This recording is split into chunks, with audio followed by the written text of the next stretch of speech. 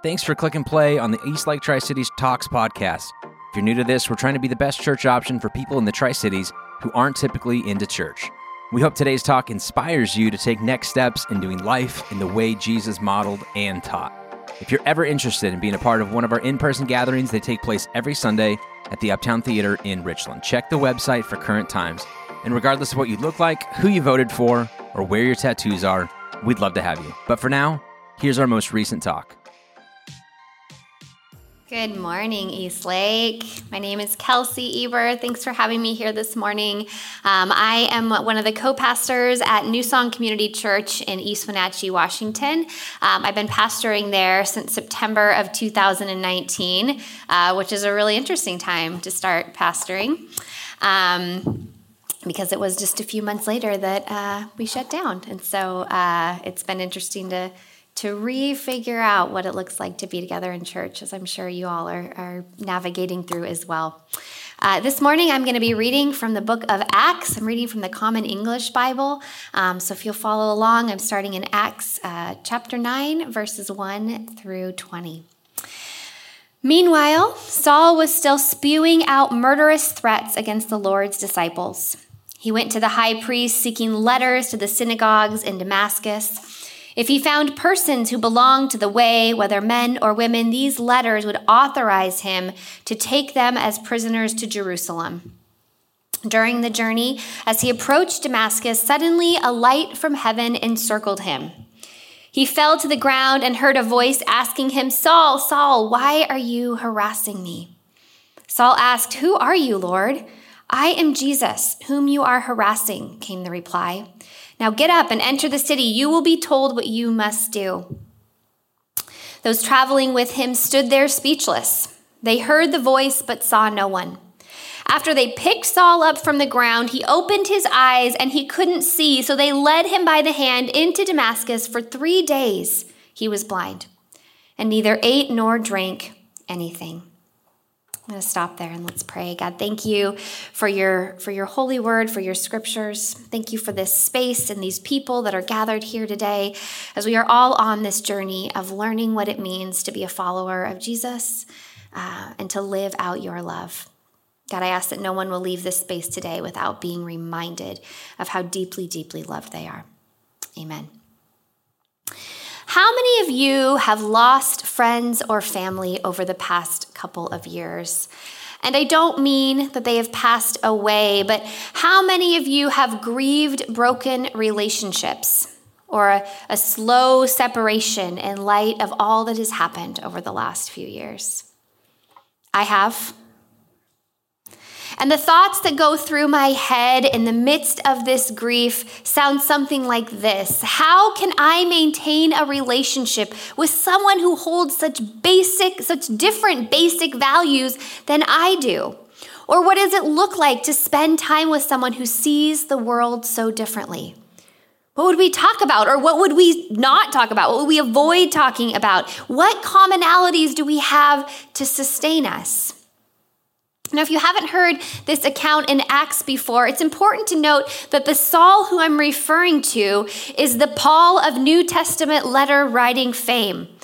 But at this point in Acts, his name is still Saul. He's still considered Saul. But this limited passage actually doesn't give us much information about who Saul is. So I want to back up a little bit. In his early years as a child, Saul is taken to Jerusalem, which is the Mecca of religious life, and he's taught by highly respected Jewish Pharisees, Jewish leaders. Later, he explains this education that he was educated according to the strict view of our patriarchal law. Later, when Saul is a young man, he is a part of witnessing a man named Stephen, who comes before the Jewish Sanhedrin, the Jewish Supreme Court, to defend his belief in Jesus.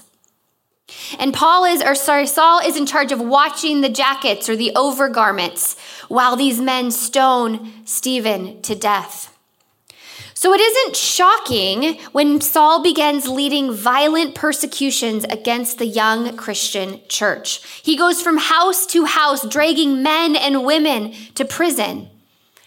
And when found guilty, of what's considered blasphemy, Saul calls for them to be murdered, to be stoned to death. And now he is off to continue his mission to new cities outside of Jerusalem. And also, Saul is a deeply spiritual man. He has strong religious convictions. He knows the scriptures backwards and forwards, probably better than any of us do in here. Saul has adored and worshiped God, the Creator, his entire life. I think it's easy to get stuck in the Saul who murders and forget about the Saul who loves God. Because to Saul, getting rid of Christians is a necessary part of doing God's will. These Christians are teaching blasphemous heresy, a profane attack against God. They are threatening the people of God, the Jewish people, and the holiness of the law and the temple. It must be God's will that they are silenced. He cannot let them take over. And Saul can justify his actions by looking back on Israel's history, not to mention his own experiences, what he has grown up knowing. He can look back to Phinehas, who killed an Israelite man and a Midianite woman who were defying the law of God. Or Elijah, who killed the prophets of Baal. Or Mattathias, who's the father of the Maccabees, the Jewish leaders, who used violence to root out the enemies of God among the people. But Jesus. And this is the hang-up for Saul. But it's important that we are aware of the entirety of Saul's person, lest we start pointing fingers.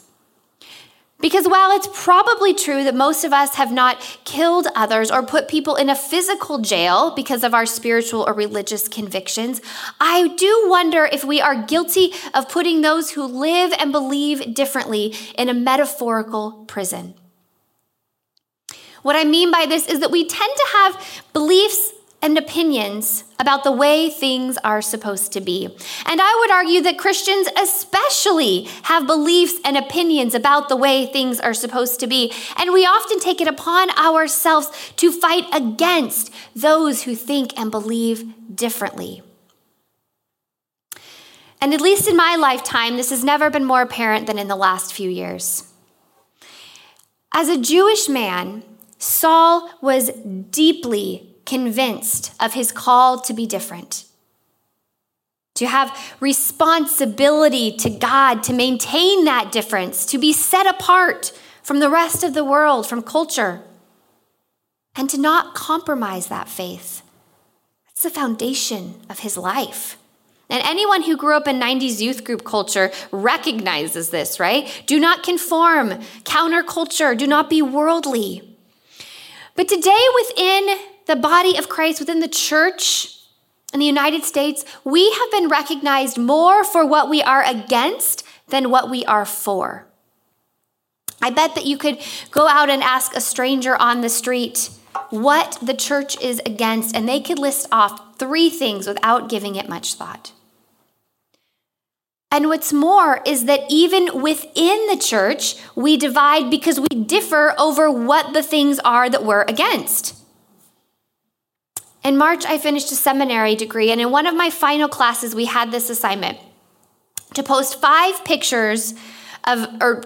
different pictures that represent us. It didn't have to be personal pictures. Some people posted like a sports team person. I did not, but that was an option.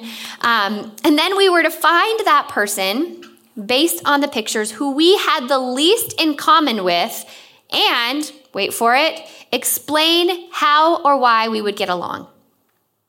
At first, I was excited because it seemed like a fairly mindless assignment, right? Not a big, lengthy research paper.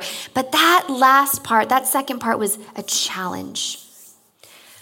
I kept seeing pictures that I wanted to comment on. Oh, you have kids that are similar in age than me. Or somebody posted a Young Life picture, and my husband used to be on staff with Young Life. Or another person loved musical theater.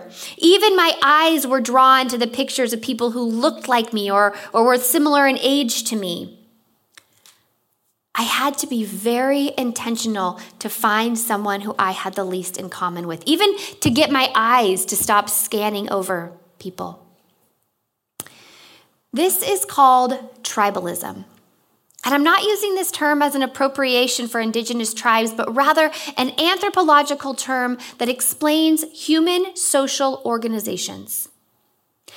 I read an article a few weeks ago on homophily, which is a word that social scientists refer to as the bias that everyone holds towards people who remind us of ourselves. It's called people like me syndrome. And this isn't necessarily wrong, but when our homophily is threatened, when what we hold to be true and comfortable and familiar is threatened, we revert to tribalism and we gather more closely and more tightly to those who remind us of ourselves. And then to protect our people like me group, we fight against any other threat. In the church, this means that when some value that I hold is threatened, I hold tighter and move closer to those who also uphold that value, and I fight against that threat. It's fear-based. Saul is passionate for God. Saul believes that his Jewish faith is being threatened by those who believe in Jesus. And as a fear-based response, Saul intends to destroy them in order to protect and honor God.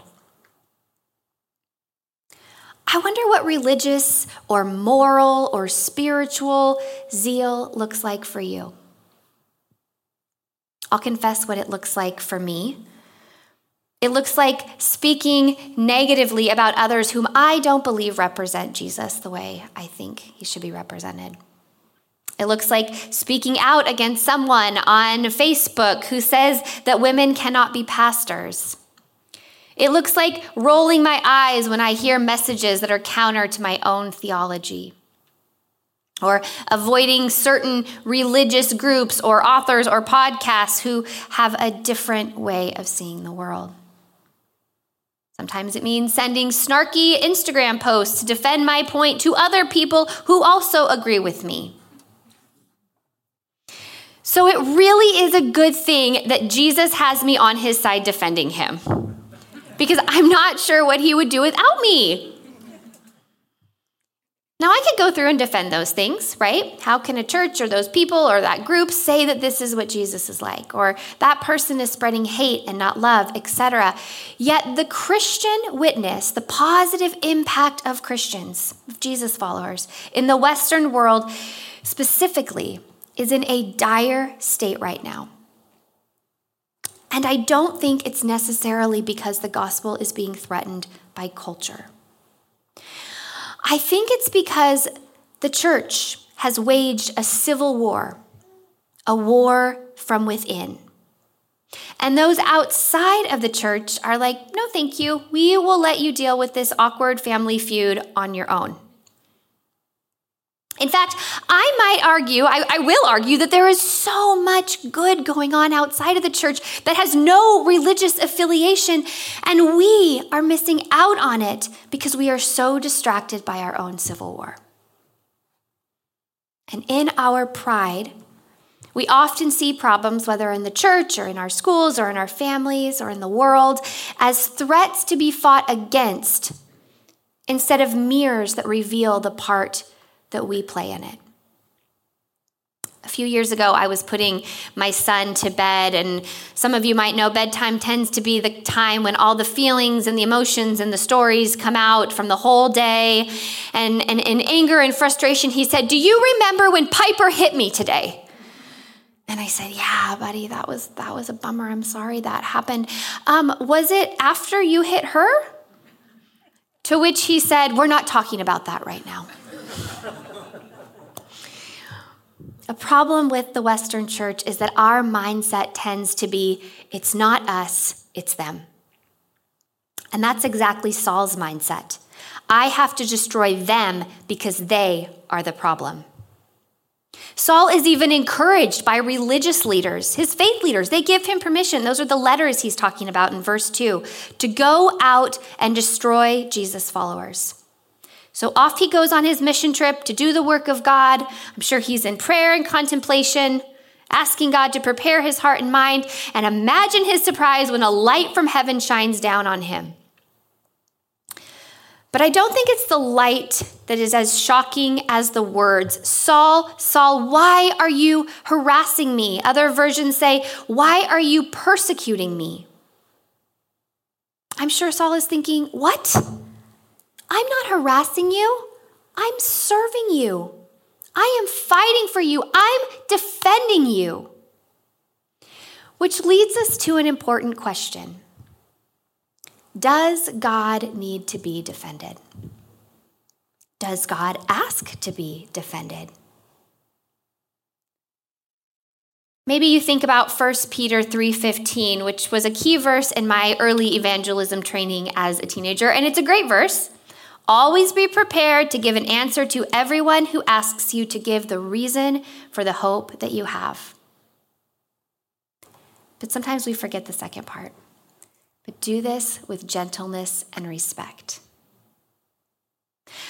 I also wonder if that verse is not so much about defending God as much as explaining why we believe what we believe. How did you get here? What's your story?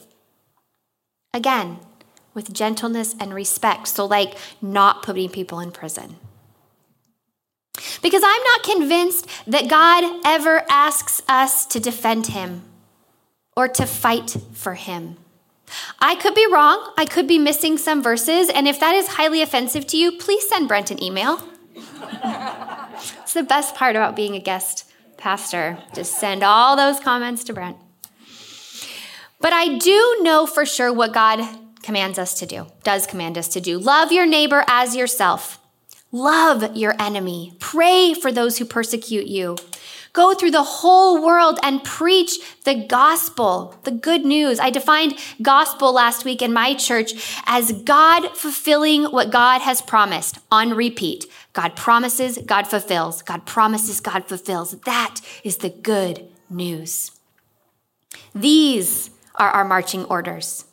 Love everyone and tell everyone about God's love. The church, by its very existence, is a single body of people separated by differences, Jews and Gentiles, who, because of the life and the death and the resurrection of Jesus, are united in such a way that God's ways are made known to the whole world. This is the message of our faith, unity in differences.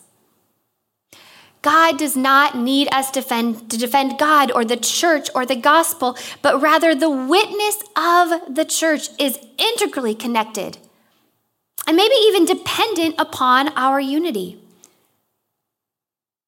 I think that the work of the church is falsified or undermined by division, or at the very least, hindered and frustrated. I do want to make a slight caveat that I'm wondering if maybe some of you are thinking about. There is an example in Scripture where Jesus shows us something a little different. When he lashes out in anger towards the merchants in the temple. What do we do with that? Because Jesus was definitely not gentle when he turned over tables in rage, but it is through the turning of the tables that we see that God is always on the side of the oppressed and the marginalized. That God is always on the side of the least of these, whether in culture or in church. Because whether we like to believe it or not, the church has leasted people, and God is always on their side. That is who we are asked to defend. God doesn't ask us to defend God or the gospel. We preach the gospel. We proclaim the love of God with our lives. And we defend the oppressed and the marginalized. Do you see the difference? Because I'm not saying that we stay silent, but to remember that we are for people, all people, regardless of whatever issue we could come up with or regardless of what we even think about those people. Because we know what God thinks about those people. Deeply loved, no matter what. Unity in the church also does not mean being unsafe or not having boundaries. Abuse in any form from someone within the church is not to be ignored or undermined for the sake of unity. Exclusion or intolerance of other people, racism, prejudice is not to be tolerated for the sake of unity. Suppression of women in leadership is not to be endured for the sake of unity. These situations are the church behaving antithetical to what Jesus is all about. They're opposite of who Jesus is. God calls the body of Christ, the church, to be unified in the name of love, not for the sake of evil. So what do we do? I think we start by speaking out in love and declaring what we are for. Because we are for people. We are for forgiveness and freedom and resurrection and redemption. We are for new life, for love and joy and peace and patience and kindness and goodness and faithfulness and gentleness and self-control. We can speak out loud and proud because there are so many things we are for. So many beautiful, healing things that we are for. And in doing so, we spread the good news and the love of God. Let's continue reading in this passage, starting with verse 10. In Damascus, there was a certain disciple named Ananias. And the Lord spoke to him in a vision, Ananias, and he answered, Yes, Lord. And the Lord instructed him, Go to Judas's house on Straight Street and ask for a man from Tarsus named Saul. He is praying. In a vision, he has seen a man named Ananias enter and put his hands on him to restore his sight. Ananias countered, Lord, I have heard many reports about this man. People say he's done terrible things to your holy people in Jerusalem. He's here with authority from the chief priests to arrest everyone who calls on your name. And the Lord said, Go. This man is the agent I have chosen to carry my name before the Gentiles, kings, and Israelites. I will show him how much he must suffer for the sake of my name. So Ananias went to the house. He placed his hands on Saul and he said, Brother Saul, the Lord sent me. Jesus, who appeared to you on the way as you were coming here, he sent me so that you could see again and be filled with the Holy Spirit. Instantly flakes fell from Saul's eyes and he could see again. He got up and was baptized, and after eating, he regained his strength. He stayed with the disciples in Damascus for several days. Right away, I love that, right away, he began to preach about Jesus in the synagogues. He is God's son, he declared. Who is this story about? It's a trick question because the story is about who every story in Scripture is about. The story is about God. Saul and Ananias are people just like us. They hurt others. They doubt. They are fearful. They are complicated. But God. The story really could be about any one of us. Any relationship that we're in, there's hurt and sadness, anger, fear. But God. Both Saul and Ananias choose to respond to God, and because of that, this becomes a story of redemption and of unlikely relationship. Saul has been abusing Christians, and he's blinded. God literally closes his eyes, and he stops seeing the way he's always seen things his whole life, and he is able to see things in a brand new way. Ananias, as a follower of Jesus, is asked to take a really big risk. Ananias knows that Saul is a threat to his life, to his livelihood, to his family and his people, but he takes that risk. And he calls Saul brother. He welcomes him into his group, his people like me group. And Saul is filled with the Holy Spirit and baptized to be a part of the church who he was harassing right before. And with that same passion and zeal, he repents.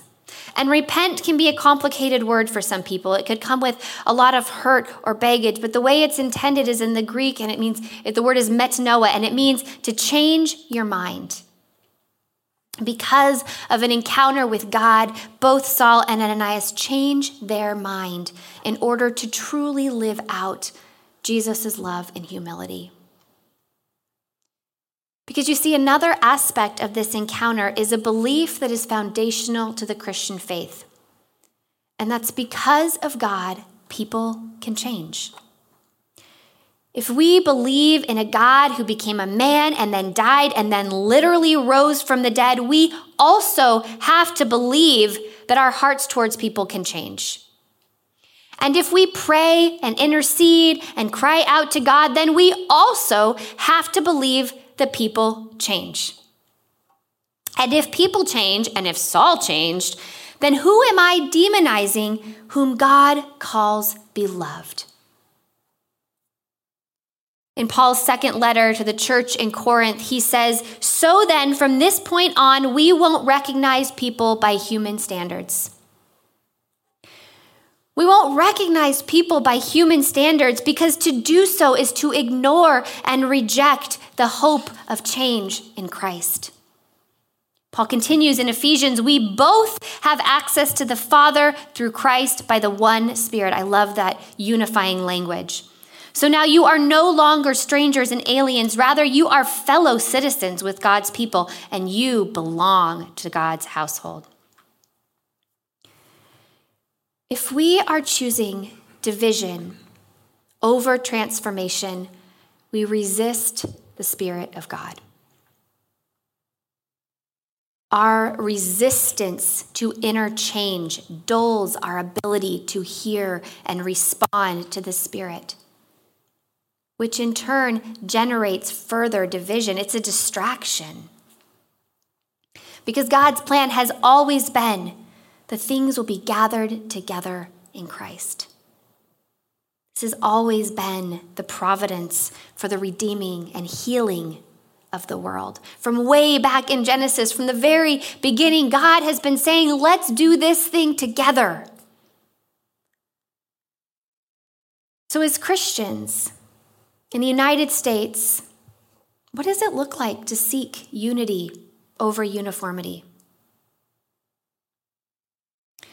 I think we start by confronting the ways we stand in opposition to one another, to see it in all its ugliness, to stop numbing ourselves by being surrounded only by people who agree with me, or ignoring the deep wounds and pretending that it's them and not us.